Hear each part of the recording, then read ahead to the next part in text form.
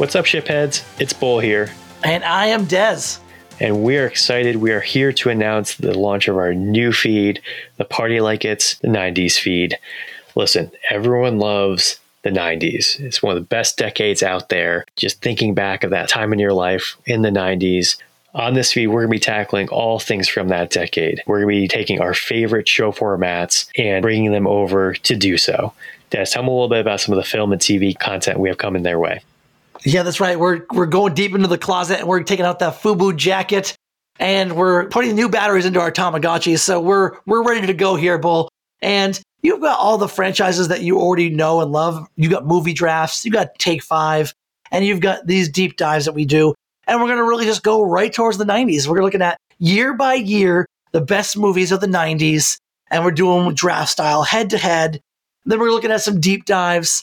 We're talking about all your classics from the 90s, The Big Lebowski, Hocus Pocus, Cool Runnings. There's all kinds of great deep dives we're looking into the 90s for this one here. And then you got your Take 5s, your top 5 lists of all the things 90s. So, you're not going to want to miss any of this stuff. So get your Furbies all lined up and enjoy.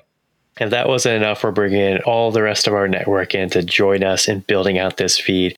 We're going to be bringing in the Scary Movie Project team to do horror-specific releases of the 90s. We're going to be bringing in the sports team to tackle the dream team drafts of the 90s, make the best super team, what are the best rosters. We'll be tackling all of that. And if that wasn't enough, we're going to be getting jiggy with it and taking our draft format and doing year-by-year music mixtape drafts. Build out your ideal mixtape for any given year. We're going to be going down the whole decade. If you love the 90s, if you were born and you lived through the 90s, if you weren't and you're jealous and you want to go back and see what everyone's going crazy about, this is for all of you. So make sure you subscribe. Lots of fun content coming your way. And we're going to party like it's the 90s. Yep. Hey, there you are. Thanks for joining us again for Something from Nothing. I had the urge the other day to watch a documentary I'd seen before, but it's been a while. The documentary is called That Guy That Was in That Thing. It's from 2012, and I highly encourage you to check it out. It's streaming in a few places online. The whole idea is that the documentary interviews a number of actors who are in tons of movies, but they're not the stars of the films or shows, but they're immediately recognizable because they've been in so many projects. They're not necessarily background actors or extras. They usually have sizable roles, but they just don't have that superstar level of the actors they work with. Some of these guys are like Bruce Davidson, who was in the X-Men series. He was in Creepshow, General Hospital, and Seinfeld, to name a few. Mark Rolston, who was in Star Trek Enterprise, The X-Files, CSI Profiler, Aliens, and Supernatural. And Craig Fairbrass, who was in Cliffhanger. He was in The EastEnders, The Bank Job, and Stargate SG-1. It's a terrific film to watch if you're a creative. It shows these actors who are wonderful at their craft, discussing what it's like to have long and healthy careers, but just not be the lead. For the most part, they're fine with it. It enables them to move around in the film industry from part to part without necessarily getting typecast. Well, a couple of them admit they might be typecast as villains, but they feel it's flattering. They're the first ones a casting director thinks of when a certain part comes up. I think it's the same way with writers. If you're versatile and can write in a number of different genres, you can always, if you can get away with jumping around a little from sci-fi to horror and fantasy with little trouble. In both cases, you're flexing your creative muscles and honing your craft. Again, if you haven't had a chance to watch it, it's called That Guy That Was in That Thing. It's nearly 10 years old, but it is a wonderful video, even if it's just to meet those people that keep popping up in your favorite TV shows and movies. Equally entertaining is the sequel, That Gal That Was in That Thing, about actresses in the same situation in Hollywood that just don't get the big roles but are always in those shows and you recognize them immediately. That one came out in 2015, and you can find that online as well. Well, thanks for joining me today. We're going to chow down, and we'll get a dose of mathemication. I'm Matt Betts, and this is Something from Nothing.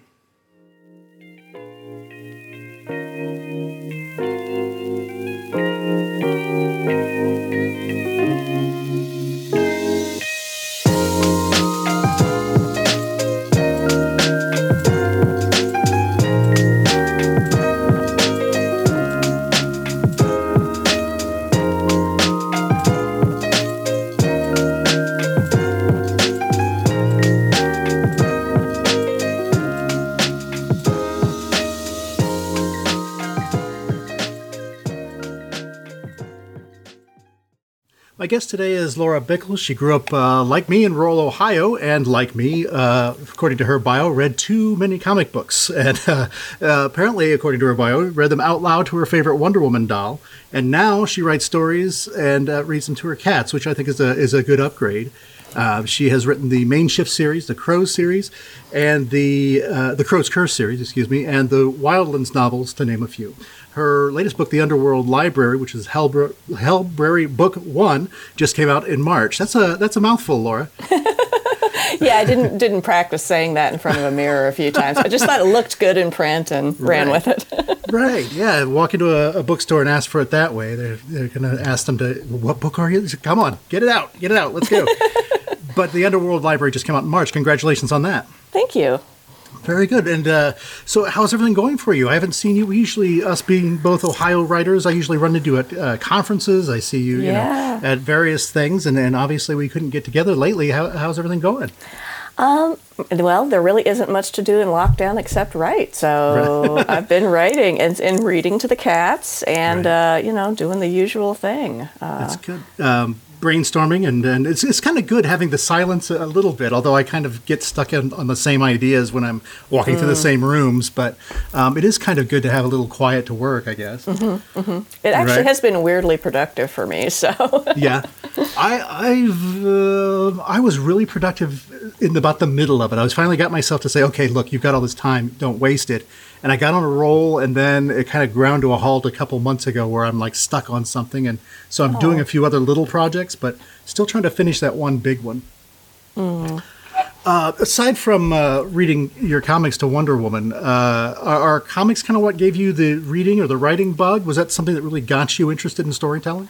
Well, I think I'd always been writing since I was little, and, we had pets, and I would, make stories with crayons. And then when I got a little bit older, my mom was a school librarian, and she would go into the library during the summertime and, to organize the books and get things ready for the next year. And I would go in with her and sit in the mythology section. It was this beautiful sunny nook, and I just read everything that was there. Right.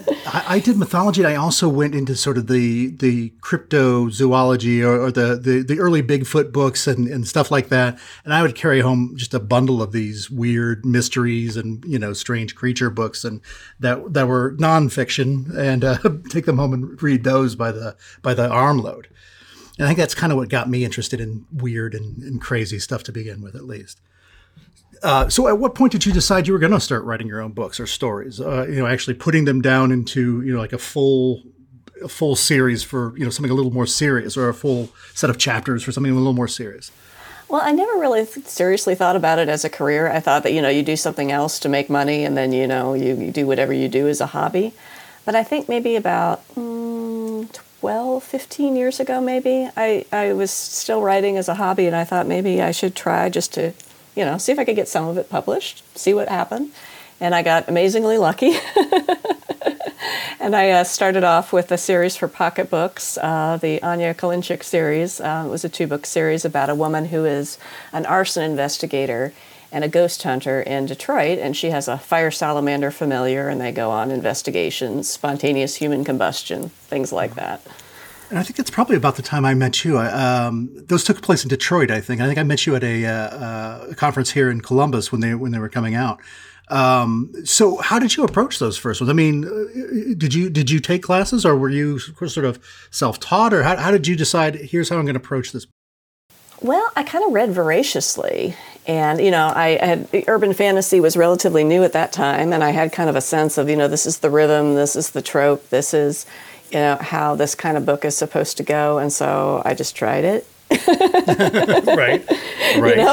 Yeah. Looking back, perhaps, maybe I should have, taken it a little bit more seriously, but it seemed to work out fine. Right. Now, were you plotting or pantsing or what were you doing? Did you just kind of go for it, or did you have an outline of some sort? Well, the first book that I wrote, which mercifully is in a shoebox under a bed somewhere that will never see the light of day, I pantsed, and that took me like 4 years to get done. And I realized that was not going to work because it just really wasn't going to. So I started plotting, and I plotted those books, and I've plotted every book afterward, and it just wound up being a lot more efficient for me because, staring at the blank page is just scary for me. I want to know where the heck I'm going. I don't want to jump in the car without map and GPS. I just want to know, because it's my security blanket. Right. And I think, my first couple I pantsed, and, similar results. I think the first one took 3 or 4 years, and the second one at least 3, I think.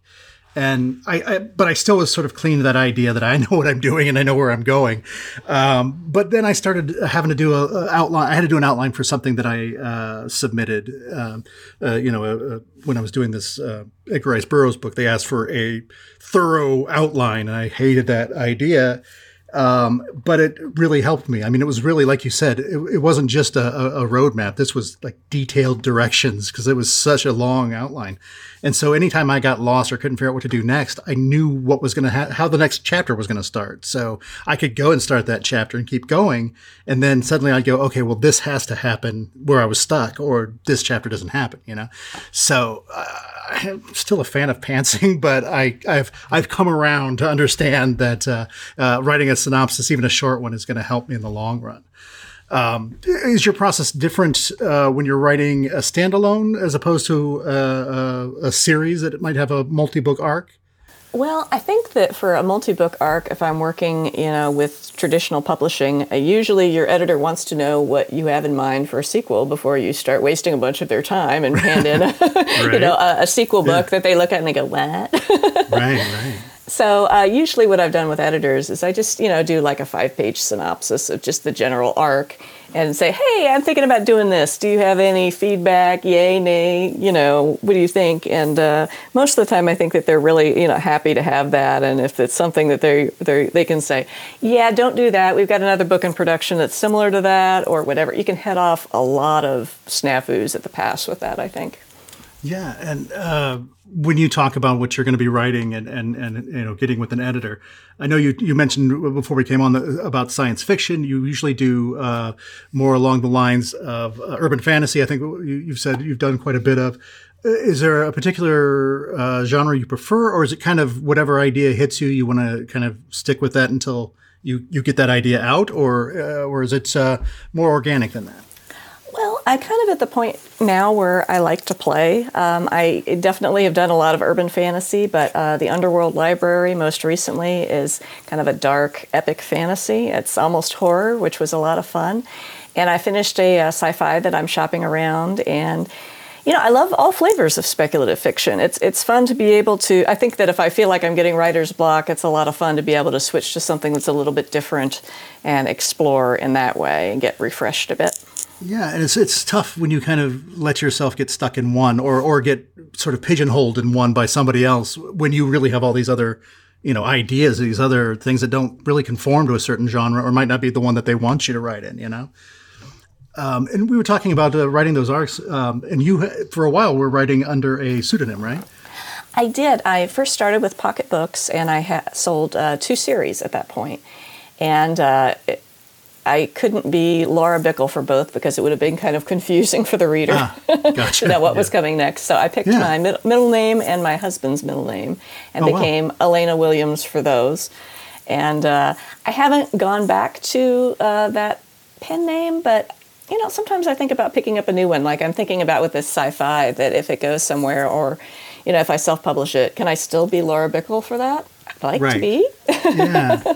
Yeah, and so really for you, and I think a lot of the people I know that use names like that, it's mainly to avoid that confusion, or, to, like we said, we don't really want to get pigeonholed, but somebody might love your, sci-fi, but not be a big fan of, urban fantasy or whatever.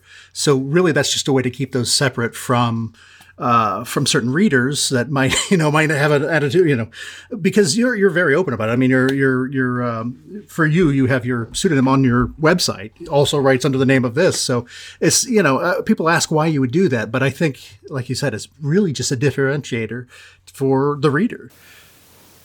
Yeah, and I think that sometimes, for a lot of my friends who write in, like I have a friend that writes, erotica, and she wants that definitely separate from, the sweet romances that she's writing. And, it makes a lot of sense. And hers is very much a closed pseudonym that she's not very open about.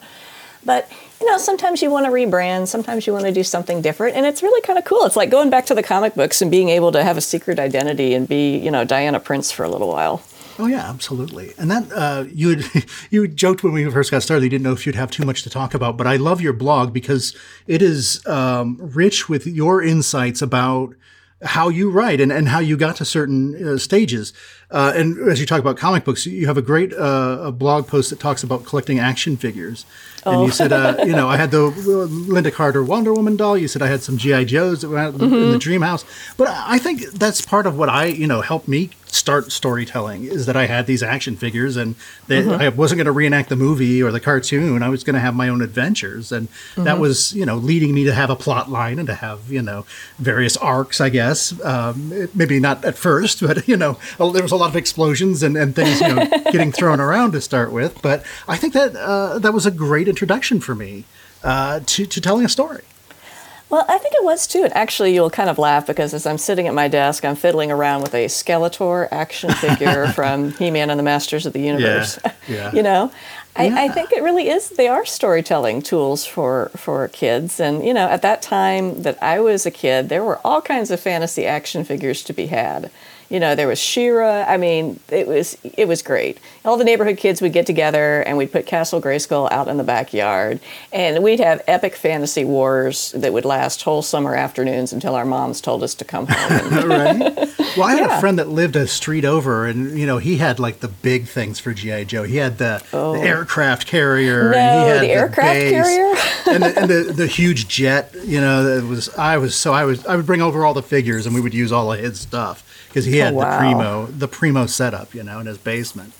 And so I don't know that everybody took the storytelling as serious as you or I might have, but it was great, and it gave me that that idea of someone to bounce things off of, even if we were just doing a story and they didn't want to tell the good guy story or the bad guy story or whatever. We at least managed to hack something out that we could all agree on for a while, and I could go home and maybe rewrite it myself. But you also said it was your first exposure to fantasy as a genre. I mean, and for me, it's the same with, Star Wars or He-Man or whatever. Star Wars was obviously, for fantasy and for sci-fi, was my first exposure. I remember seeing that. It was my first movie in a theater, and I was like 6 or something. And I remember bits and pieces of it, but, it became one of my favorite movies and genres to play around in. Oh, yeah, Star Wars. I think that is probably the first movie I remember seeing at a drive-in. Oh, yeah. Oh, my God. Back in the day. Right. Well, I forget who I just interviewed, but I told him my first movie at a drive-in that I remember was Jaws. My parents, when I was like 5, took me to see Jaws on the giant screen. So that stayed with me for a while, But yeah, absolutely. I mean, some of these things were just, I had no concept of sci-fi. And that was also what led me into comic books. Was I started buying Star Wars comic books. I bought the adaptation, and then they started telling these all new stories. And about the same time, Battlestar Galactica came out. So here was these terrific new sci-fi stories with characters I was familiar with. So it really managed to kind of ease me in there and really get me interested in new stories in sci-fi. Yeah, I mean, I think it was a great introduction, for me as a girl to actually be able to see that there were women in sci-fi that I could sort of, play as. There was Princess Leia. There were, female characters in He-Man. There was Tila and Eva Lynn, and of course there was Wonder Woman. And I hadn't really been exposed to that before. So it was a great opportunity to get out and play with the other kids in the neighborhood and also to connect with the idea of fantasy in a way that I really couldn't before, because it was a bunch of guys that were throwing their action figures at each other. Sure. I got my first G.I. Joe was probably from my brother, I guess, who had the tall ones, the original G.I. Joes. Oh, those. With the fuzzy heads and and I don't think there were any women in that action figure line. I could be wrong, but I'm pretty sure it was just all a bunch of guys shooting each other in the original G.I. Joes. So, yeah, you really didn't have a lot of, even in Star Wars, you had basically Princess Leia and that was it. But you had Princess Leia as an action figure in every outfit she ever had in Star Wars. So right. Eventually, so that was kind of cool. But yeah, it was a GI Joe had quite a few women, still not nearly equal, but still a lot of women figures. So yeah, I mean, about that time when figures started kind of blowing up, I guess that was around GI Joe and Star Wars and He-Man, and there were just so many other ones that didn't last very long. But it was great because they would be really cheap, and they could just be like the guys I blow up or the background players if I go and buy a clearance figure or something. But now, I can't afford to buy action figures anymore because they're like, the Star Wars Black series are like, oh my goodness, $20 or $30 or more. They're really expensive. I still have continued to collect a little bit, but I have to be judicious about it. Like there was a Snake Mountain that went for sale a couple of, no, I think it came out this year and it was like $800. And I'm like, wow, this is a lovely work of art, but where am I going to store it, display it? And that's a cat dental right there. I could get my cat's teeth cleaned. Right. Well, I collect some of the Godzilla figures and, some of the smaller ones. But they have the ones that are, massive. Or my kids' Legos. They have very detailed Star Wars Legos that are $300 and $400 and $500 that I'm like, I don't think we're going to be handling those anytime soon. Yeah, my husband really, really loves these Star Wars Legos, and for holidays, I'm like, okay, what is something that's sort of in the affordable range? What's a starter Lego that we can get? Right. Well, I took my kids to Legoland in Pennsylvania, which was so much fun. And you could take your little minifigures, and all of the people that work there have their name tags that are made of like the Lego backings, and they would have Lego figures stuck to their name badge. Oh, cool. And you could go up with your figure and say, hey, do you want to trade? And they would, take off their name badge and they would trade you one of theirs for one of yours. And just about any store you went into at Legoland, you could trade one that with the cashier would have a big box of them inside. Oh, and you could trade one of yours for one of theirs. And it was a fun way just to find something new and weird and, something somebody else might have built and traded. And then you could trade and get that one and find, this mishmash of different pieces. So that was a really fun trip for the kids and fun for me too. It was just it was pretty neat. It was more elaborate than I imagined, I guess. I didn't even know there was one in Pennsylvania. Now I'm like, road trip. And it wasn't that expensive for all of us. And they had, of course they have a lot of vending areas, but they had, one big place with just tons of body parts and, different ones I've never seen. And so it was a really good trip, especially, for like a little summer thing that didn't take us too long to get there and back. So yeah. I still haven't hit any of the cool stuff in Disney, like the new Star Wars, land or whatever they call it. Have you ever considered going out to that or one of those? I was several years ago, I was at a convention that was in Orlando, and a bunch of us decided after hours to go visit Disney. And I thought it was really overwhelming. Oh, was it really? Yeah. It was just like everything was huge and busy, and I was like, wow. Right. That whole I felt area. like I was about 5. Well, that whole area is now just so much going on through there. It used to be just like Disney and Epcot and maybe a few other things, but now it's like there's a Harry Potter place. There's this, there's so much through there that it's all overwhelming just to get to it, let alone being inside of it. Yeah, we did the Harry Potter thing, and I was just floored that this existed. Right? Was it cool though? Was it very well done? It was. I mean, we didn't get to it until I think it was after dark. They held part of it open for this thing with the conference, and it was interesting. And we did the Pirates of the Caribbean thing. Oh, cool. I was just sort of. Yeah, my brain cells were blown. Obviously, I'm an introvert who stays in my garret and does not get out. Yeah. I mean, and that's the way it is with a lot of writers, I think, when they go to the conferences. They're, on one hand, want to get out there and either meet fans or make contacts, but sometimes they can be a lot, like I said, with a theme park, but like conferences can be a lot bigger and a lot more in your face than you expect, You kind of expect a lot of laid back readers, just sitting around talking, and it's not always like that. It's sometimes a pretty big crowd. Yeah, a few years ago I went to SDCC, yes. Oh, yeah. For the first time, and I that was a blast. I mean, just the costumes, getting to see the wonderful creative things that people come up with. I mean, I was just in awe. Yeah. Well, we were also talking about Dragon Con, and I've only been there once, and I want to go back because I have some friends that are in charge of tracks and things there. But it was so overwhelming that time I went. I still want to go back, but it's 5 hotels. It's just a constant stream of people on every floor of those hotels, just about, and a stream of people between the hotels. It's like, okay, I cannot get away from people to save my life, which was, exhilarating. And like you said, the costumes and the programming is all just a constant stream of everything all the time. So I miss the smaller cons right now. I'm ready to ease back into those and then work my way back up, I think. Heck, I need to ease myself into the idea of being in a grocery store again. I need to start really small. Right? Yeah. I made this mistake of going to Sam's Club the other day, and it was not a pretty picture, and not a happy time for me. There were a lot of people there. Oh wow! But some of the other blogs I had noticed that I wanted to talk a little more about learning to set boundaries in life and in writing, and part of that is guarding your time. And I think other writers probably have the same problem, but I definitely. I don't always treat writing like a profession. Like I need to be there from not necessarily 9 to 5, but I need to be there this time, knock out this many words. And if I don't, I have to stay at work late. You know what I mean? I let anything ruin my writing time, and I shouldn't be doing that.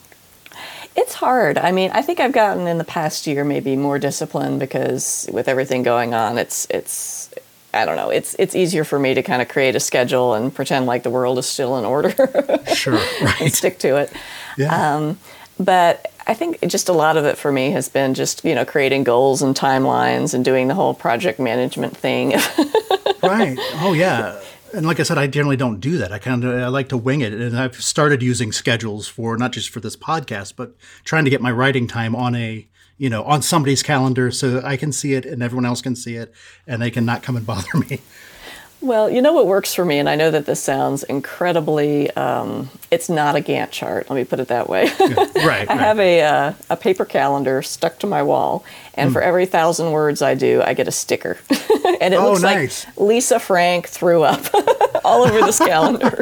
That's great. But, That's awesome. It motivates me. I don't know. It's that 4th grader who likes to get gold stars, but now, I've got little unicorn stickers and, Well, I used to, one of the writers I used to know told me, I always used to see him at conferences, and I said, I didn't see him at a few. And he said, well, I've started using this system where, if I get this project done or this many words done, I can reward myself with something like a conference or something else.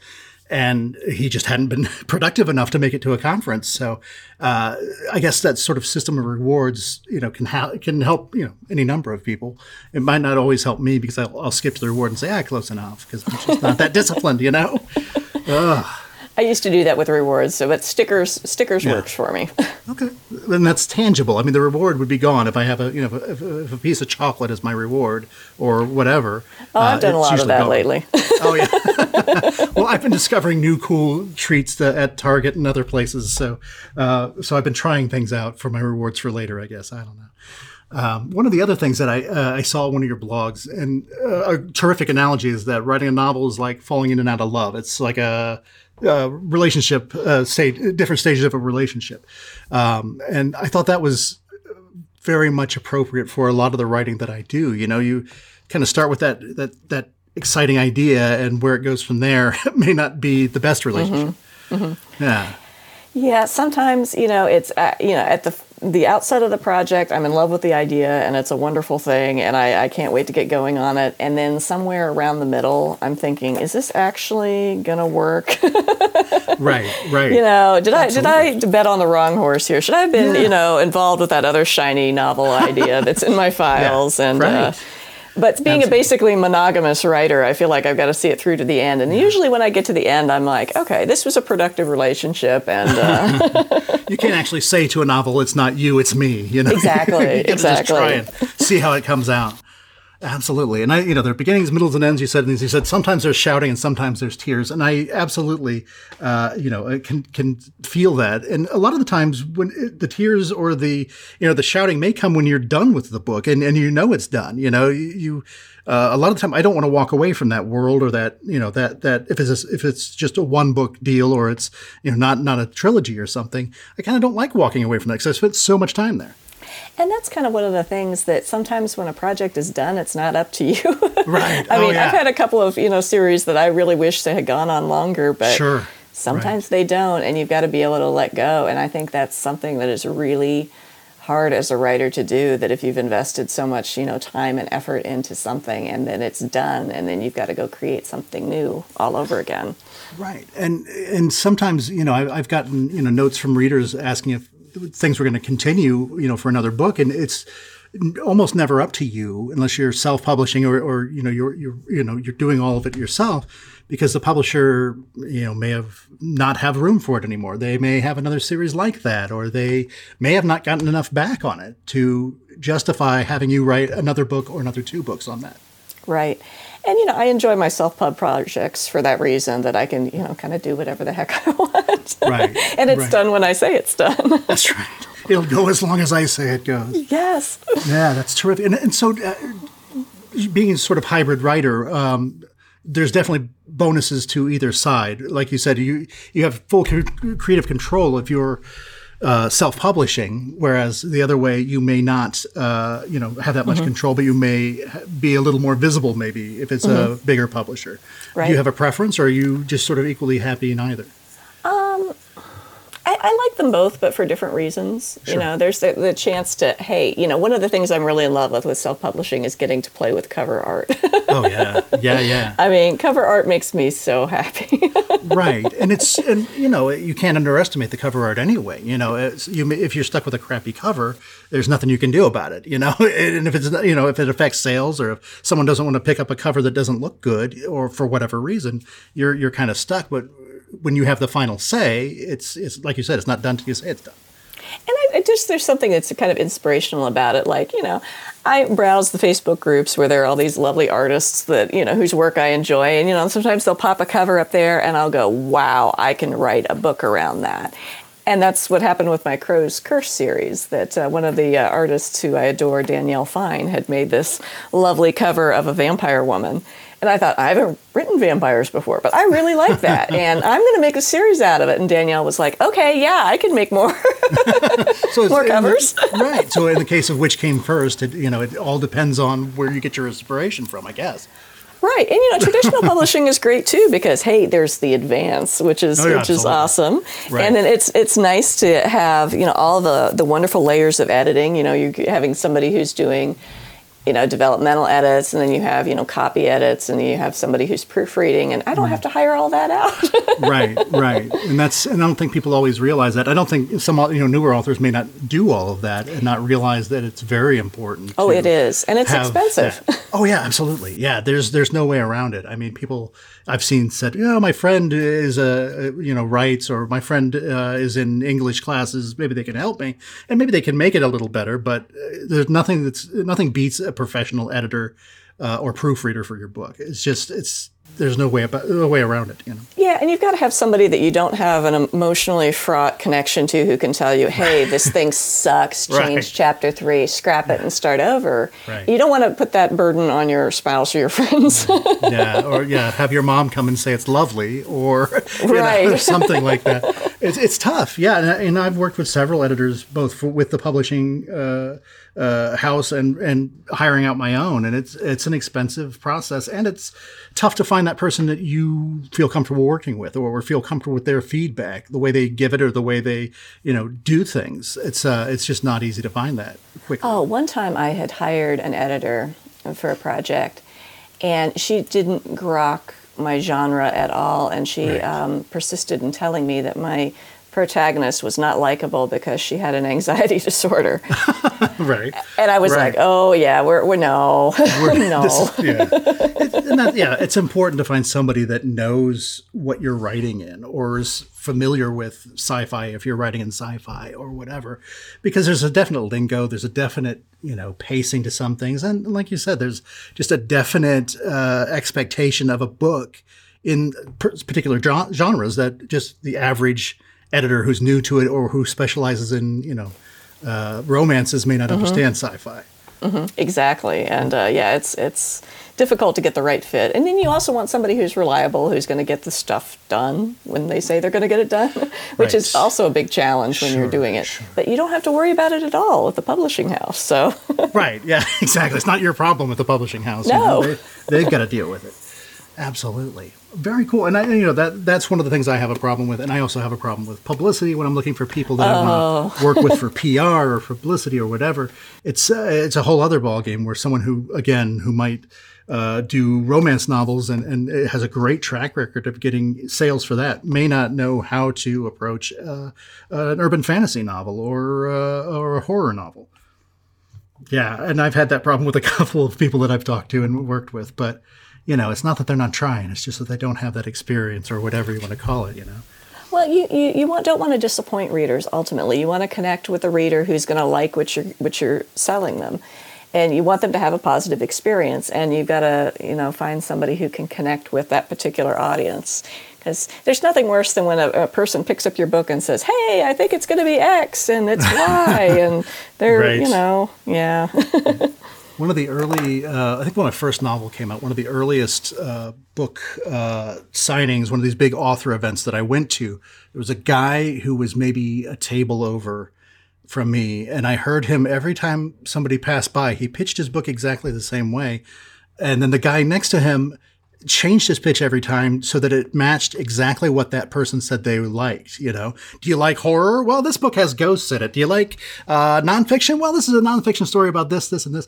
And he made his book everything to everyone, whereas the guy next to him made his so narrow that it didn't sound like it appealed to anyone. It was just hard to listen to both of them not change up or not, really be honest with their potential buyers. Or, well, the one guy wasn't honest. The other guy was just very narrow. I think it was one of his first sales, but it's just really, it's really a tough thing to figure out your audience and how to realize that not everybody's your audience. So, like the other guy seemed to think. So. Oh, exactly. One of those those things when you're at festivals, I always just kind of watch and see what the armload of books a person is carrying. And I'm thinking, okay, if that person also has Matt Bett's books. Right. Well, I think that's maybe he might be interested in mine. Exactly. I think that's probably the last place we were at the same event was probably in Ohioana, I think. And I remember the last one I was at, a woman coming by in a cart, and I think she was just with a cart and just buying so many books. And I was looking at what she was buying, and it was, it was a little of everything, but she was sort of genre books mostly. And so it was kind of fun to talk to her about what she liked and why she was buying so many books. Mm-hmm. Definitely. But that's coming up in a week, this weekend, I guess. I guess by the time this podcast goes out, it'll already be past, but Ohioana is coming up. For those of you who have never checked out an Ohioana and you live in Ohio, it's a great place to meet authors and find new books and learn more about Ohio. They're just a terrific organization that brings in great authors. So look them up and check it out. Go to their library, or I guess you can't right now, but check out their library and find out what else they can tell you about Ohio authors. I think I have taken more of your time than I said I would. So I had a wonderful time. I have one more question. The Underworld Library just came out. What are you working on now? What's coming up next that you may be able to tell us about or not? Well, I'm working on several projects at once. One for hire project I can't talk about at the moment. I'm working on the sequel for Underworld Library, which is going to be coming out later this year. I'm working on a shifter series for folks who are animal lovers. This is about a woman who is a witch and a veterinarian, and she can speak to animals. And she's running afoul of a familiar trafficking ring, which is was a lot of fun for me. Yeah, so I've got my fingers in a lot of pies, and I really like it. To be busy, It's really great talking to you, and good luck with all of that. And Thank you. Hopefully we can talk again soon, or at least see each other in person again soon, if things open up a little bit.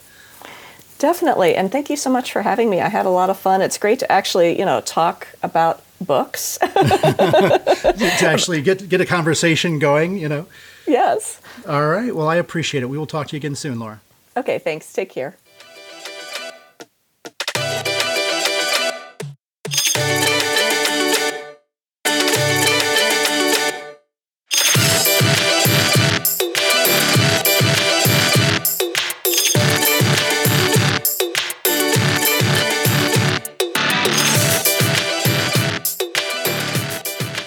My guest is Liz Barrett Foster, whose professional career began writing marketing copy and editing for various magazines, and made the switch eventually to writing about food. She's written more than 1,000 articles and 2 books. She was also the editor-in-chief of the nation's #1 pizza magazine, which I may have to ask her about. And she is the editor of eatlikeawriter.com. She says that site combines all the things that she loves most, writing food and researching what others do for a living. Welcome, Liz. Hello. How you doing? I'm good. How are you? Good. Great. Tell us a little bit about Eat Like a Writer. What inspired it? Why would you want to talk about food and writing all together like that?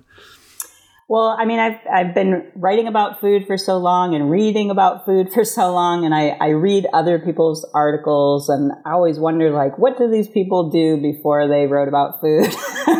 And I think that's, a lot of people wonder that too, and especially new writers who are getting into it wonder, like, how did these people start, and how did they get these gigs, and like who hired them, and how did they do that? And so I know I'm wondering it, and if I'm wondering it, other people are wondering it.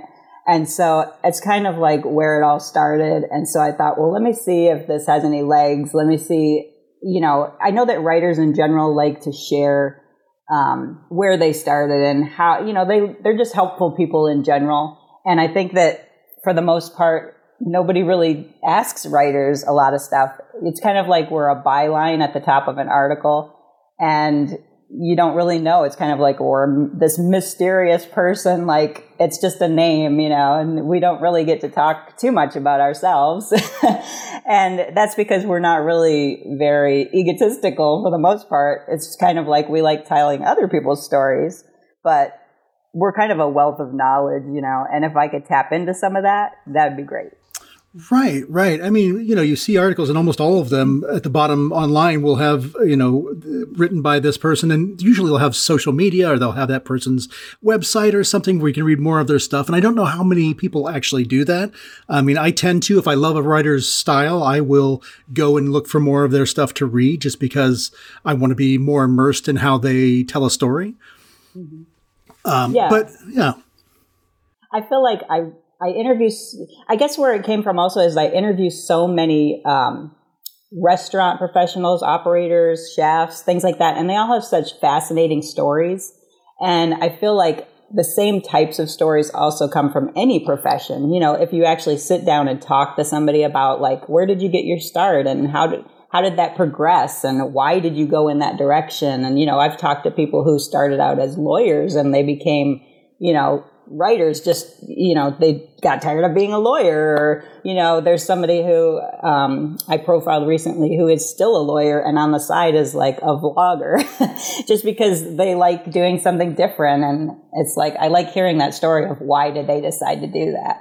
Sure. And you see that on a lot of the food shows that I watch, that, they gave up being a lawyer to go open a taco truck or something because it wasn't fulfilling for them, and they would rather be making food and seeing people, eating their food and being happy about it. So, a lot of times you see that someone left that big profession, you're kind of floored and saying, you were making how many figures, and you decided to become this. It's always odd looking at it from the other side, but not thinking about that person and what was making them happy or what was making them miserable. Right. And I think even this past year, so many people have made switches in their life. It's kind of like this past year has given a lot of people time to think about what they're doing with their lives, and kind of, not to sound morbid, but they've kind of faced death in a way, and said, like, am I doing what I really want to do? And maybe some of them have said, I've always wanted to be a writer, or I've always wanted to write a novel, or I've always dreamed of food blogging or whatever. And a lot of them have made that change over the past year.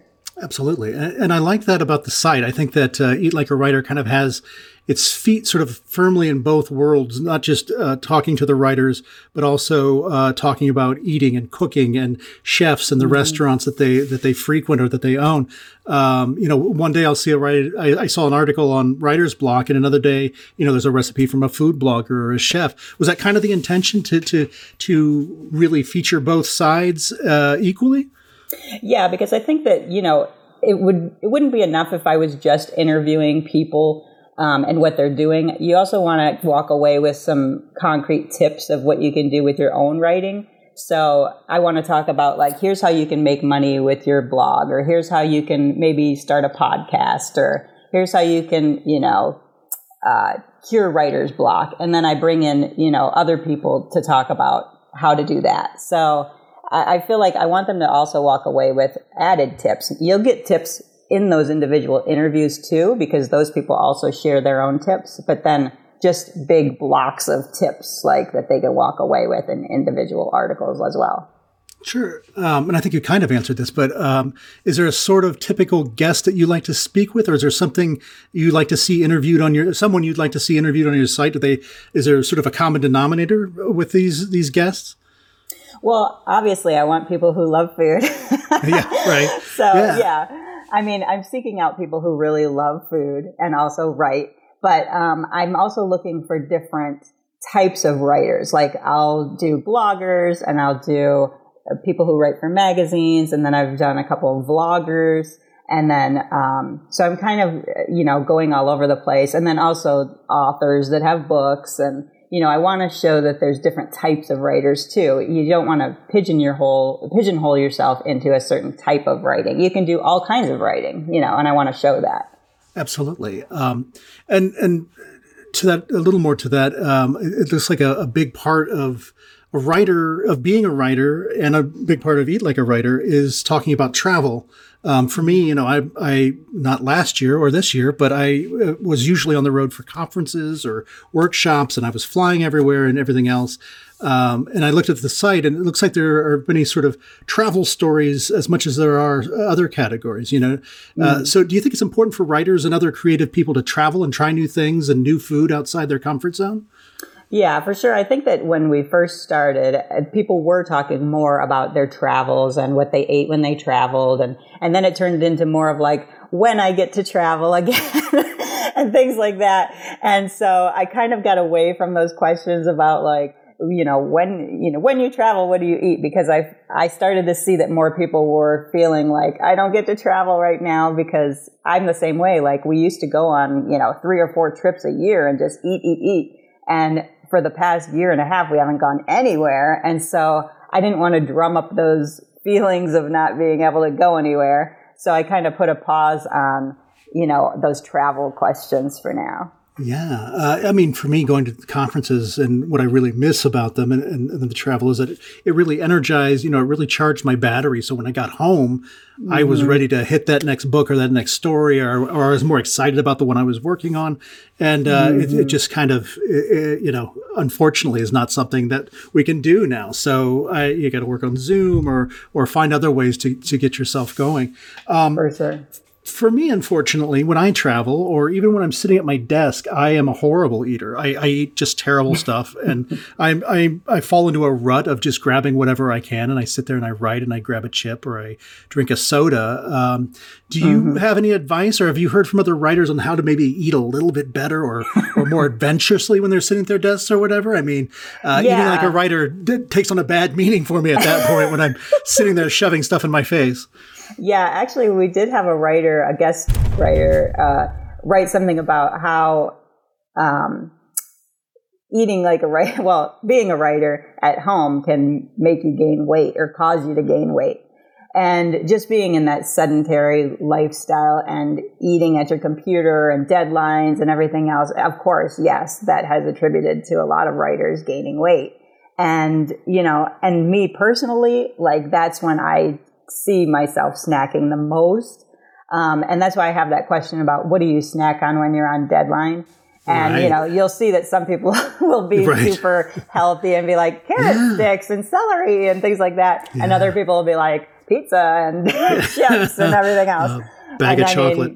A bag of chocolate and things like that. I mean, I know personally I'm worst when I'm on a deadline and I don't feel like doing my work. I'll go get chips, I'll get pretzels, I'll get, whatever it is that I want crunchy stuff.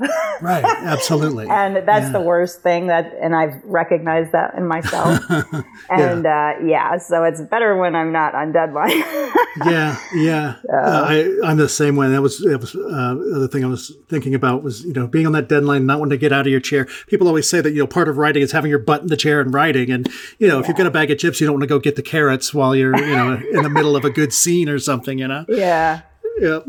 So turning the tables on you a little bit from some of your other questions that you ask writers, do you have a favorite recipe of yours that you like to share or you like to make yourself? My husband is a great cook. And so a lot of the times I let him take over in the kitchen. Right. And I kind of call myself his sous chef because he'll make like the main dish and then I am in charge of like all the sides. Mm-hmm. So I'll make like the coleslaw and the roasted vegetables and the rice and like everything that goes along with it. And he'll like grill meats and he'll make quesadillas and he'll make tacos and all that stuff. And I'll make everything that goes along with it. So, right. But yeah, I could never be a chef because I'm so bad at like timing things. Like whenever I'm in charge of like the whole meal, I'll have one thing like burning on the stove while the other thing is like, I'm not good at timing when it comes to the kitchen. Yeah. So. My whole family is home right now. It's my wife works from home. I work from home and my 2 kids are doing online school for a few more months. So I end up making dinner for everybody. And we started trying some of these, home meal kits. And they're always either I'm slow or they're optimistic, but they'll say it takes 5 minutes of prep time and 20 minutes to cook, and I'm sitting here trying to make sure dish number 1 isn't burning while I'm putting the other thing in the oven, and they make it seem very, very simple, and it doesn't end up that way for me. It makes it a little bit easier to have everything I need in one place, but But trying to follow their directions sometimes is kind of an Easter egg hunt for me.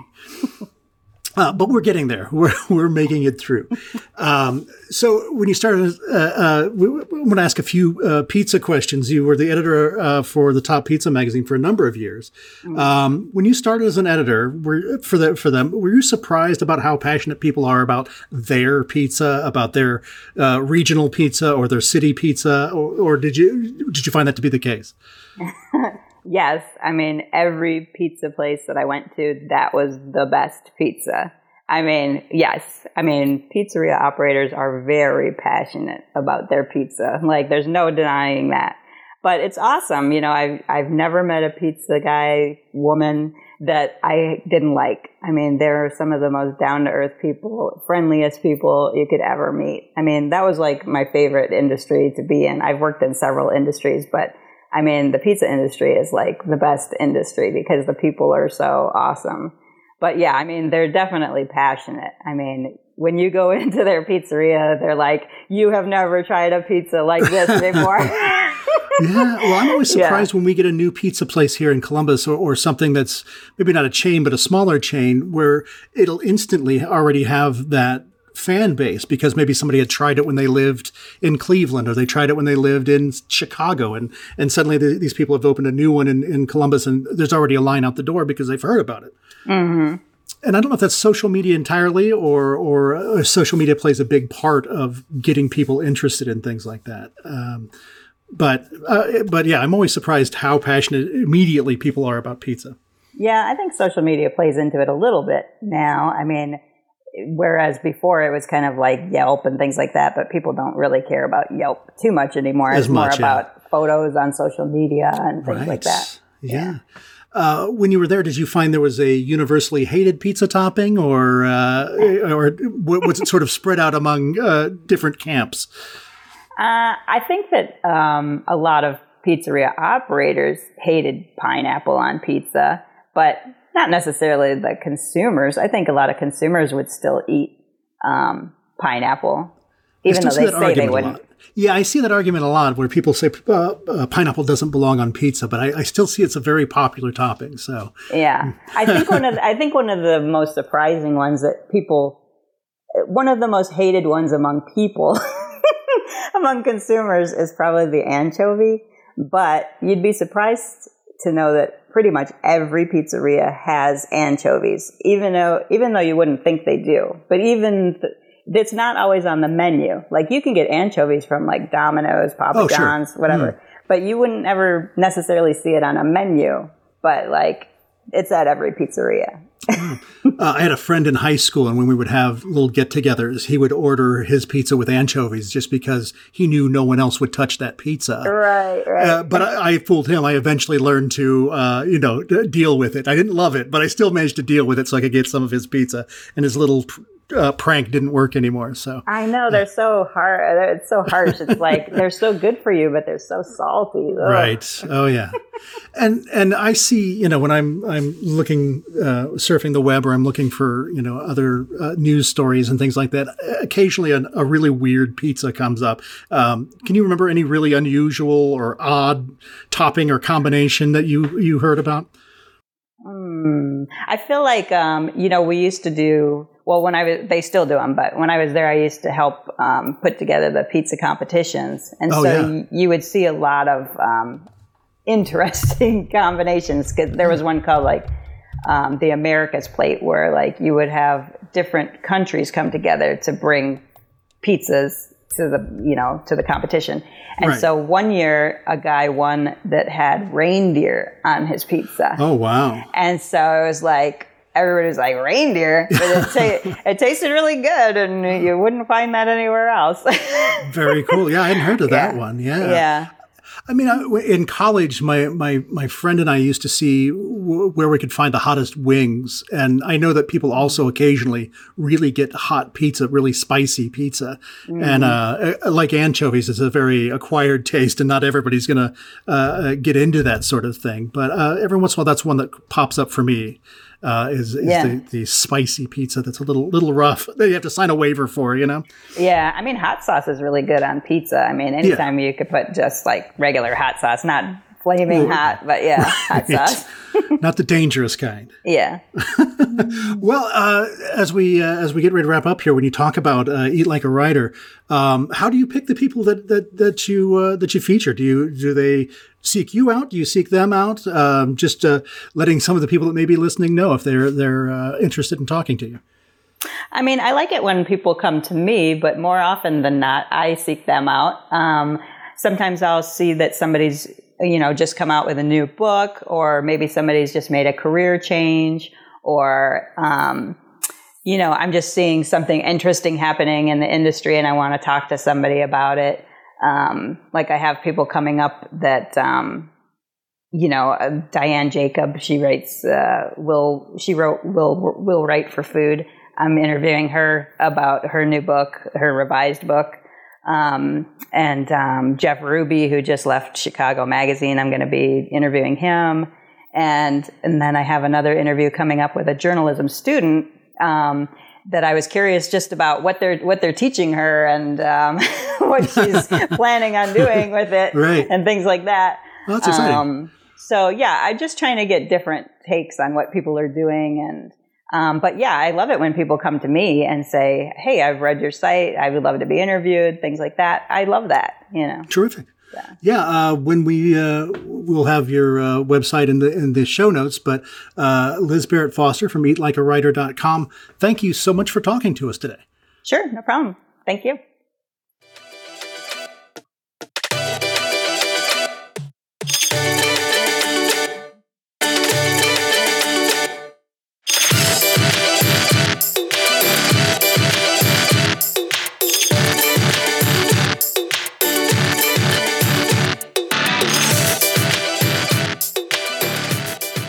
Thanks for joining us. My guest is Mac Gagne, aspiring mathematical game theorist and a pulp fiction writer. She explores the deep-seated human need for escapism while straddling the fields of mathematical modeling and storytelling. Her work connects those two disciplines' shared desire to escape from reality into stories and simulations. She's a student at Duke University, interested in studying the applications of strategic decision-making. She's a Program 2 student with mathematically applied strategy, a major of her own creation. Mac, welcome, and thanks for joining us today. Hey, Matt, thank you so much for having me. I'm so excited to be here. I'm thrilled to have you. And after that intro, I got to say right up front, when we get into any sort of heavy math discussion, you may have to tone things down for me a little bit. You know, you have to act like you're talking to a third grader, and possibly a third grader who's never heard of math. Okay. So if it gets too complicated, you may have to hold my hand through some of this. We met at a conference a few years back called Pulp Fest, which, as its name implies, talks a lot about the pulp writers of old and some of the new pulp writers.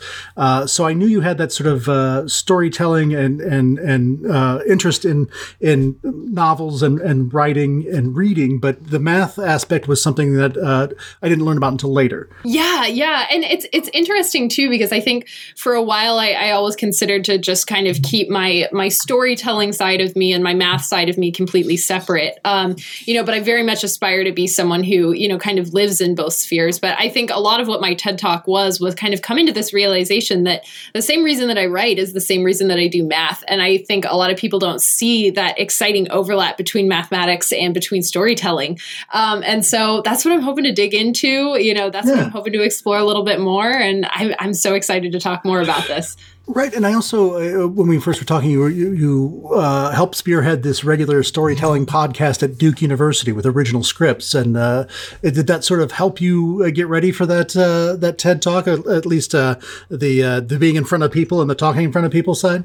That did. I'm still like, I know that like TEDx, and the way they kind of go about editing things, they make you look really good, but still before any type of public speaking event, like you should have seen me. I was behind the stage like panicking and just pacing back and forth. I'm still very terrified of public speaking, but I do think that voice acting and kind of being a part of a podcast really helped, though I can't lie that there's some element of hiding behind the microphone that's fantastic. Sure. It's like getting to perform in when I was a radio DJ for the longest time, you got to be in front of people, but they couldn't really see you, so if you messed up, they didn't see you. Exactly. I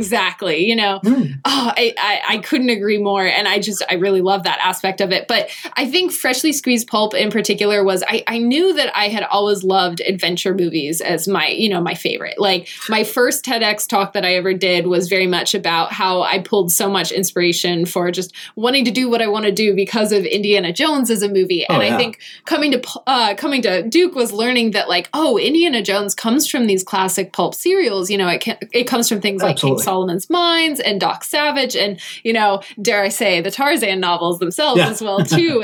And kind of coming in and realizing that there's this whole, I guess, kind of genre where absurdity and campiness is celebrated was just such a beautiful relief from this kind of heavy weight of academia, of always having to be perfect, of always having to be, getting these top grades and doing as best as possible. But it was fantastic because then on Saturdays, I got to write and tell stories where dinosaurs were still around, and that I could be a, time traveling, mathematician version of Jane Porter, Well, I thought you were going to say, and then on Saturdays I could put a hat on and get the whip and I could go out into the desert and start digging for treasure, As I was watching this TED Talk, you have a lot of, early on in the TED Talk, you have a lot of pictures of you, the younger you in costumes and I am assuming in plays or in Halloweens. Do you remember, what was an early sign or what look back now and see as an early sign that you wanted to tell stories? Oh, this is such a great question. Oh my gosh. So I was kind of a bossy pants growing up. I can't lie. I feel like if I met my elementary school version of myself, I'd be like, okay, cool your jets, girl. You got time. But I remember just the height of my childhood through elementary school was just kind of running around and just playing pretend in the backyard. And everyone would always kind of gather around. They'd be like, what do we want to play? And everyone would be like, I don't know. And I'd be like, I have some ideas, and I just kind of sit around and kind of create these extensive alternate universes. We kind of come to the backyard and be like, okay, today we're pretending to reenact the battle of, Lexington and Concord, and I'm going to be George Washington. And, it was, I think, just kind of that ability to sort of create these fantastical worlds. And everyone was just kind of like, all right, I guess this is what we're doing. And looking back, I definitely should have taken a lot more input on what other people wanted to play. But I think that's where I started realizing that I kind of had a creative mind for wanting to create different worlds, you know, and fictional worlds that just kind of existed for the purpose of enjoyment. So yeah. Yeah. Here's your card. You're going to be a soldier. All right. You are a medic. You got to carry these people. And here's your card. This is, you know, you're all, you know, you have a backstory. You've got everything for them. And so back then, how did math fit back in? Were you into math as a kid? Was it, you know, something you excelled at, or was it something you kind of figured out later on? Yeah. So I'm so glad you asked this as well, too, because this is a huge part of my math journey. I actually was like, math was my worst subject growing up. And I think we have this idea in our culture that math is something that like you're innately born with this ability to do math, right? You know, that someone just is kind of born as a John Nash or as kind of this Bobby Fischer of mathematics. And you just have this ability to do it perfectly from day one. And, you know, I think as someone who's about to graduate with a math degree from Duke University, but like, you know, also like there were instances in math or in middle school where I failed math tests, like, you know, where I was not good at this. Right. And I think a lot of that and a lot of what I had to combat, especially coming here to Duke, was that like I didn't believe that I could do math. You know, in my brain and kind of how I had grown up sort of learning was that, you know, if I wasn't good at math as a kid, then I wasn't meant to be a mathematician. If I wasn't innately good at it, then it wasn't something that I could necessarily do. And I think I had to kind of retrain my brain to realize like, no, you know, in my brain, it always was math is the number one thing I want to do, but I can't do it. So I'm going to go to whatever I can do next. But I had to kind of retrain my brain and be like, no, if I really dedicate myself to math, then, you know, that's what I can do. I can be a mathematician. And I think mathematics was something that I realized you can kind of create these alternate worlds and these simulations using, you know, analysis and using data. And you can kind of be a quantitative storyteller in a way. And that those, you know, sort of, I guess, mathematical story worlds that you create can give leeway to incredible discoveries, you know, in mathematics, in machine learning, and artificial intelligence. And so I think coming to Duke was kind of this revolution in my brain of being like, this is what I want to do. And I want to take that, you know, endeavor to tell stories, and I want to try and interpret it in a quantitative light. So was it when you got to Duke, is that when you start putting these two sort of things together, these loves of storytelling and math, or did it take you a little while to start seeing the connections? Yeah, definitely. So I came to Duke and I realized I wanted to study math. And it was kind of the best way I described it to friends is it was almost like, you know, I felt like math and I had like an abusive relationship. I'm like, I don't want to love it. And it, you know, hates me. And it's so difficult and it's so hard, but I love it so much. And so it was kind of like, you know, I remember sitting down and talking to a friend and being like, yeah, when I listen to this love song, I just think about my relationship to math. And she's like, okay, Mac, you like absolutely need to major in it. Getting ridiculous. And I was like, you know, okay.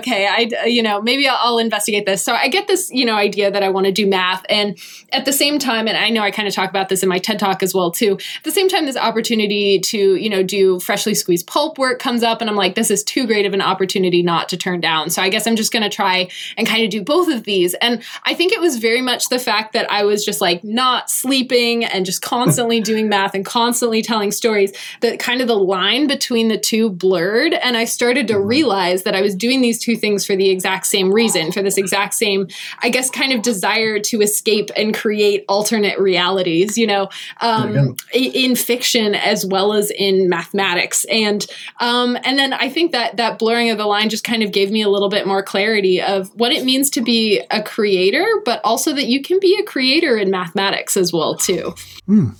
So we'll end up putting the link up in our story or in our show notes for anyone that wants to go watch the TEDx that you did. But can you tell us a little bit about the content of the talk, how you kind of put all this together into, you know, this, how long was it? Like not even 10 minutes, was it? Yeah, I think it was like 8 or something like that. But yeah, if you want to tell us a little bit about what the sort of result was and what you're talking about in it, I think it was fascinating the times I've watched it. Yeah, I guess even just to give kind of a quick recap, you know, I know a lot of what I start off with is, you know, in my talk discussing that for so long, I thought that the fact that I wanted to kind of escape from my reality was a bad thing. You know, I thought it was something that only I did, you know, that only I wanted to kind of get whisked off to fantastical worlds and just kind of would live in sort of, you know, I guess, alternate realities in my brain in this kind of like maladaptive daydreaming sort of way. And you know, I thought I was the only person who would do that. And for so long, I considered that was just my greatest fault, was that I just couldn't swallow the pill of reality or something like that, you know? And I think what I came to learn through Duke and kind of finding success in mathematics as well as finding success in storytelling was that this desire to escape that, you know, kind of is a part of the human experience and is a part of what it means to be a creative thinker.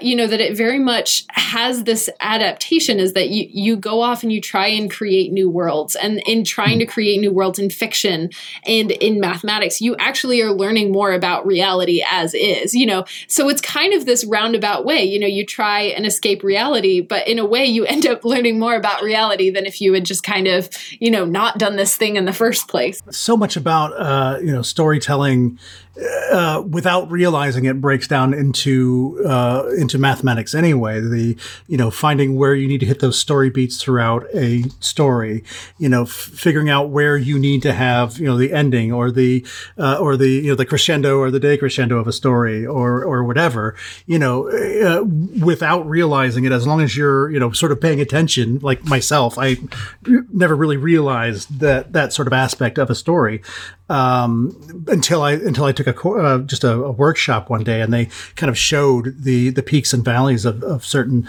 movies and certain stories, and it really kind of opened my eyes to what I was doing and how that related to everybody else's work. Definitely. Well, and I think it's really fascinating too. I mean, here at Duke, I feel like, you know, Duke being Duke, you're kind of pushed more into like, oh, we're going to talk about high literature, and I'm like, I don't want to talk about high literature. I want to talk about pulp literature. I want to talk about dinosaurs and planets and ladies with laser guns, you know, that's what I'm interested in. But I think one of the cool things that I've learned about in some of my, I guess, more literary studies here at Duke is the idea of narratology, of this idea in English, you know, in kind of English studies, taking Western, but also Eastern narratives and international narratives and really studying them from such an analytical perspective as to, you know, take out the tropes and take out the archetypes and take out the plot structure. And to me, that really just feels formulaic. That feels like we are trying to create formulas for how we tell stories, or kind of derive formulas from how we tell stories. And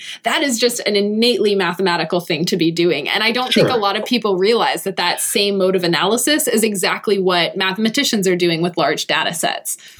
Yeah, and I think you see that in movie storytelling. Like you said, when you start seeing the same story over and over, maybe with this plugged into that or that plugged in, you know, we're going to take out the female lead and put a male lead in, but it's basically the same story that you saw with this movie or this movie. And it's you talk about a formula. It's, you know, this guy does this and this guy does that, and, you know, that ends up here. And you see it so much through the story, through, you know, several movies over the course of so many years, but it always seems like they kind of bunch up together, and you'll see a cluster of movies about a revenge movie or whatever. Recently, my wife and I have been seeing, just going through Netflix and some of the other things, there seems to be a lot of revenge stories with a female lead. I saw, I forget, with Peppermint the other day. And then we saw like another movie. We're like, isn't this almost exactly the same story as Peppermint, but with X changed, but everything else, you know, pretty much the same? Yeah. Oh, that's incredible. Oh, I'm so here for the female rage story. Yeah, and I just saw another one was coming too, and I said, I looked at it and I thought, for a second there, I thought it was the same movie, and then I realized it wasn't the same lead for it. So, and it seems to be, you know, cyclical. Well, you'll have, you know, all the asteroid movies with this changed and that changed, and then all the, you know, the rage stories with this, and it does become very mathematical. And when you go to storytelling conferences, or you go to a writer's conference, you'll see that they're, you know, it's not necessarily that they're teaching you to write exactly the same story, but a lot of the examples I see them use end up being similar stories or similar plot structures for, you know, whatever it might be that day that they're talking about. But and unfortunately, I think it kind of trains writers to try and aim toward a trend sometimes. I'll see a lot of writers ask that question online. Hey, you know, Harry Potter is ending. Should I write a kid's wizard story to, you know, whatever? And by the time you've written something and got it out there, that trend is gone. But if you're aiming for that, and everybody's aiming for that, all the publishers are getting that, it creates that void of new and original stuff that isn't, formulaic and isn't, and you suddenly get all these, and then they have the really, really unusual stories that you really want to, go out and check out, which is good. But unfortunately, all those other writers who have a book that is, Harry Potter, only X, So. Yeah. Well, and I think the coolest thing, especially about these macro trends, and you and I are kind of involved in the pulp sphere too, is like pulp has this campiness element, that like some of its best humor comes from this like self-awareness, like this, oh, I hope this lever doesn't send me down a secret tunnel or something like that. That just is so funny. And I think that's the cool thing about pulp is there's almost this ability to step out of the trope that you're representing and sort of make a small commentary about that. And I think especially with this podcast that I did with Freshly Squeezed Pulp that's coming out probably this summer sometime, but this licensed through ERB Inc. as well too, is we got to take a look at the Tarzan series doing that, which is a really defining literary, I guess, sort of like series that set a lot of these sort of Western tropes for pulp fiction in particular, and also just in that writer's room get to talk a lot about analytically what do things look like there's the dime store heroine, there's the female hero, she always has some type of like locket, in this case it's like Jane with Tarzan's locket, or there's the femme fatale, you have Law of Opar, and you have Tarzan as the hero, and you have the evil villain, and they all have, very distinct archetypes that are reproduced, and you see them kind of occur and sort of cascade into a bunch of other stories, and you see this happen through the genre, and then you see pulp get picked up by popular fiction and by comics, and all of a sudden we're seeing these tropes and these archetypes and these patterns, replicating into, popular literature as well too. And it's like, I guess it's just so cool to study that analytically, but also kind of dig into the roots of where that's coming from, especially within kind of Western pulp and pop literature. Right. And when you look at Indiana Jones at the time the first movie came out, I mean, it had so many imitators that just didn't do it as well, or didn't decide to sort of subvert that and do something fun with it rather than trying to be the next Indiana Jones or whatever. And obviously they didn't last like Indiana Jones did. So it's looking at that and looking at the other direction things could have gone. I mean, as far as comics were concerned, Deadpool was such a great alternative comic, and then when it came out as a movie, we were sort of entrenched in all of these superhero movies that DC and Marvel and good good versions and bad, and along comes this movie that's making fun of itself and doing it very well and making fun of the people around it, and now Disney owns it, so it's kind of interesting to see what they're going to do as far as a subversive comic like that, or a subversive piece like that, whether they'll continue to push it or whether they'll water it down some or try to. Oh, that's a fascinating point with Disney too, because like to the point, like they're setting the standards now.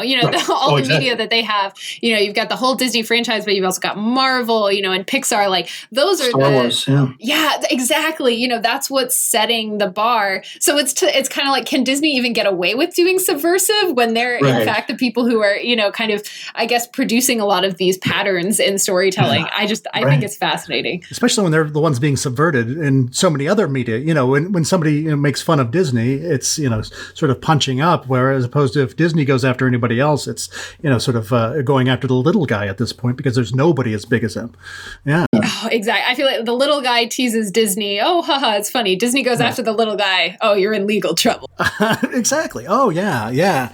I'm surprised some of the parodies and things that lasted out there of Star Wars as long as they did before legal action for Star Wars or Captain America, or with their connection with Marvel and everything, that you can't really make fun of anything without hitting Disney somehow, Right. Well, I feel like Marvel in particular is a really great example, especially for people in the pulp sphere, because a lot of comics rose out of early pulp literature as well, too. Like comic books, comic magazines wouldn't be a thing if it weren't for pulp magazines in the first place. So of seeing how Marvel is tackling not only so many different comic books, but how they interlock with one another, I think is going to be fascinating, and also very essential to seeing how, Pulp Fiction is going to continue sort of, I guess, discussing discussing their individual stories as well as the interlocking story worlds that exist within the world of pulp too. Absolutely. And for my book, I got to work with American Mythology Comics doing a prequel for my Carson of Venus book. And, it was a lot of fun to be able to do a comic book and to have that be an addition, canonical addition to my book and other things. But I think they do a really terrific job with a lot of those properties from Edgar Rice Burroughs. They're putting out all kinds of new titles and telling new stories. And they kind of get that need to update things a little bit and step outside the box and tell good stories that appeal to everybody. Definitely. And I feel like that, and this is a point I made in the TED Talk as well too, right? Like pulp is all about providing an escapist experience for an individual. But, we're kind of in this, as we're learning as creators, as we're developing, we're just learning that there's just such a vast variety of people whose experiences you can be speaking to, right? And so that is what encourages bringing about, these diverse narratives and creating relatable characters that everybody can kind of find their escape through and can find relatable experiences through as well too. And yeah, like you were saying, just stepping out of that narrative and seeing like, how can we, I guess, improve and continue to develop this further in today's modern age as well. Right. So I know you want to write, but as far as the degrees you're getting and the things you're doing in mathematics, what are you hoping to do with that in the future? What's your next step when you graduate? Graduating this coming spring. So actually in 2 weeks, I still can't believe it. But I will be going off to graduate school come the fall. Not entirely sure. I'm still making decisions based off of some of, what I've heard back and everything, but I will be a PhD candidate in operations research come this fall. And hopefully I'll have some more news on where that's going to be in the next week or two. But that is my hope, is to go into that'll be a 4 to 5 year program and getting my doctorate in OR, which operations research is essentially just the applied mathematics field of charting and modeling human decisions. So it's all about that simulation. It's all about that understanding how choice impacts your world and impacts your choices and kind of the interaction of person with environment. Very simulation, very computational, very modeling based. And I'm really excited to continue to study that further. I'm also, this coming summer, I've been recently named as a Brooke Owens Fellow, which is a fellowship for women in aerospace and operations research. So I'll be working as an operations research scientist at an internship this summer at Northrop Grumman's Space Systems Department. I'm just completely ecstatic as a Trekkie fan that it's called Warp Speed Drive is the building that I'll be working off of. But my hope as well is to, while I'm trying to get this graduate degree, is to continue writing. I'd love to pump out some, publications. I definitely have some projects in the works. Definitely trying to find some outlets for some of those. So hopefully some more news on that coming up in a little bit. But I think following my PhD, what I'd be hoping to do is I'm particularly studying the operations research of emergency response. So I'm really fascinated with, how we can create information systems to help advise strategies of how to save lives during times of disaster. And I feel like I can't lie. I feel like some of that decision is almost this idea of, always love this idea of rushing into, a crisis and understanding how to navigate a crisis. It's exciting, but it's terrifying at the same time. You've got so many human emotions going on there. And I think the writer in me wants to know what that experience is like to be on the ground and trying to help people and trying to save lives.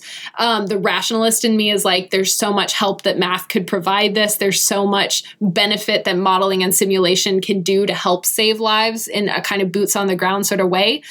So I think the next 4 to 5 years of my life are going to be really research intensive, but following that, I'm really hoping to do a lot more almost kind of like tactical, like direct response to humanitarian and disaster crisis situations. Wow. Yeah, that's fascinating. That would it would be interesting to see how mathematical probabilities and things like that could help in disasters or could help in decision making, or, where every, second, I hate to be a cliche, but every second counts. If you had some sort of theory or whatever that could somehow aid in that decision making and make it snap along a little faster, obviously that would be great for everyone. Definitely. Well, and even to give you an idea of kind of some of these, I guess, sort of strategies that have arisen out of operations research and game theory and kind of this area of mathematics. Have you ever seen the A Beautiful Mind movie about John Nash's life? Right. Yes. So good. Totally one of the movies that inspired me to go to math, go into math for the first time. But essentially, John Nash developed this idea of, in game theory, of this kind of idea of the prisoner's dilemma of how do you make a safe choice when you don't know how your opponent is going to make a choice. So, you're kind of in a situation where if your opponent makes one decision, it could harm you. If an opponent makes another decision, it could hurt you. And so it's essentially teaching you how to make a decision for your best interest, so that no matter what the other person makes, you're always making the most optimal choice.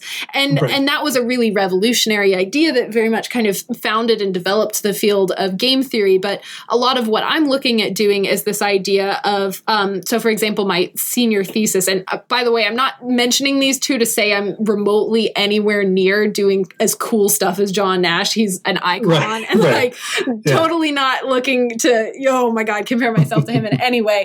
But, my senior thesis is essentially I'm studying a triage event that happened during Hurricane Katrina at Memorial Hospital. It was a really famous case. There have been a bunch of books written about it where they had very limited resources, had to prioritize essentially who to give these resources to. And that was a depending factor of who could live and who could die and survive in this crisis. And it was a really brutal triage. And, there was some really problematic legal implications. Some of the doctors started euthanizing patients. That's not the focus of my thesis. And I very much condemn that. That was not a good decision on the part of these doctors.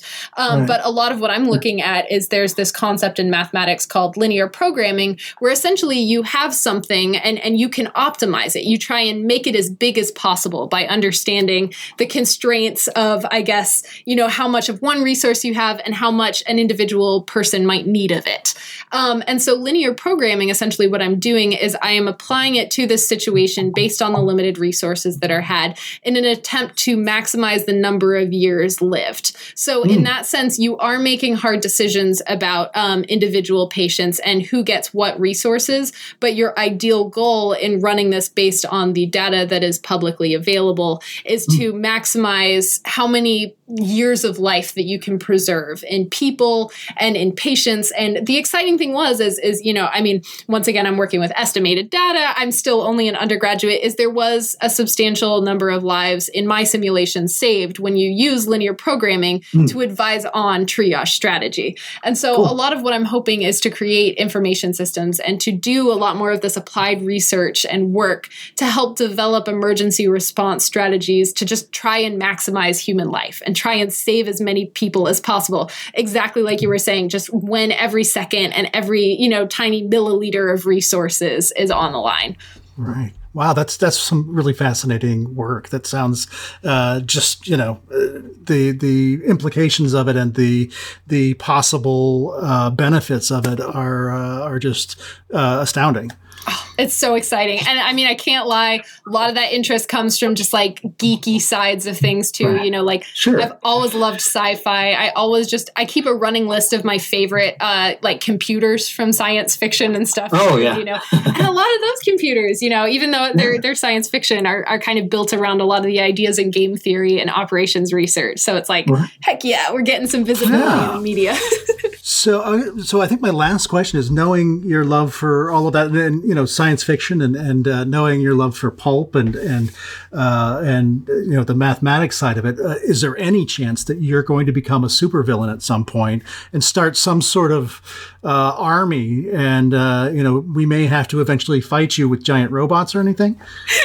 Oh my gosh. Well, I really want to keep my motives as pure as possible, Yeah. Oh my goodness. Yeah. I mean, I as much as I would love a sexy supervillain arc, because there you go. Oh my gosh, that would be a lot of fun.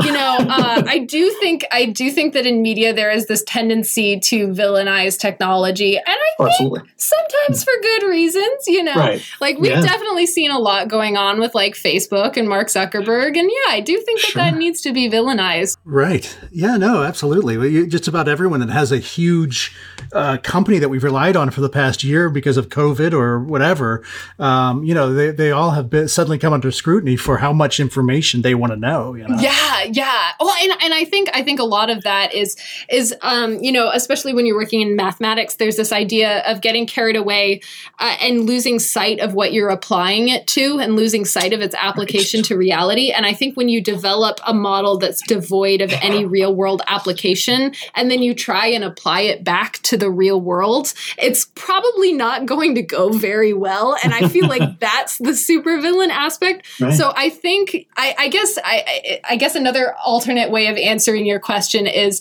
my strategy for not becoming a supervillain currently. There you go.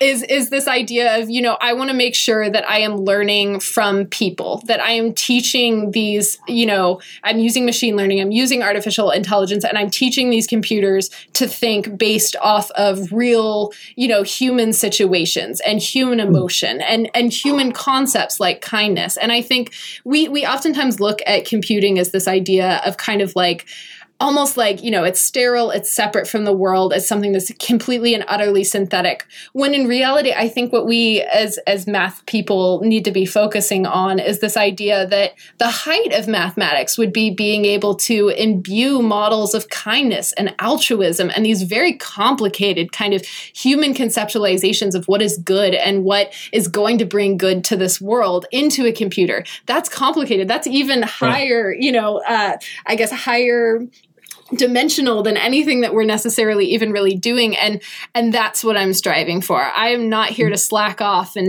make some supervillain, models. I'm really here to try and, I guess, represent altruism and cooperation and kindness in these models, because I think that's what the world needs, I guess.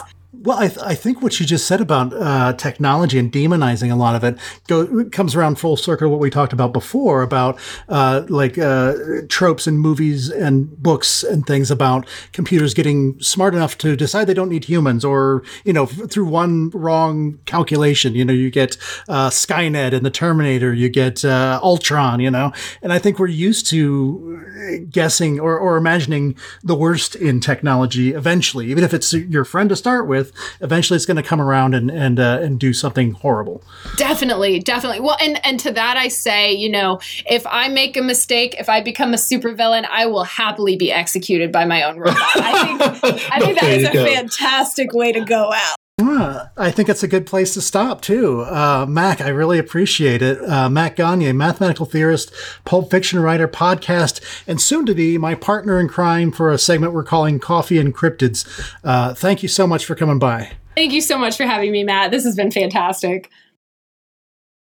Thank you for joining me for Something from Nothing. Go to sfnpod.com and find all our social media and tell us who you think the ghost of the Gator Ghoul really is. Jinkies, I hope it isn't some old dude in a mask again. Have a good day, and I'll talk to you soon.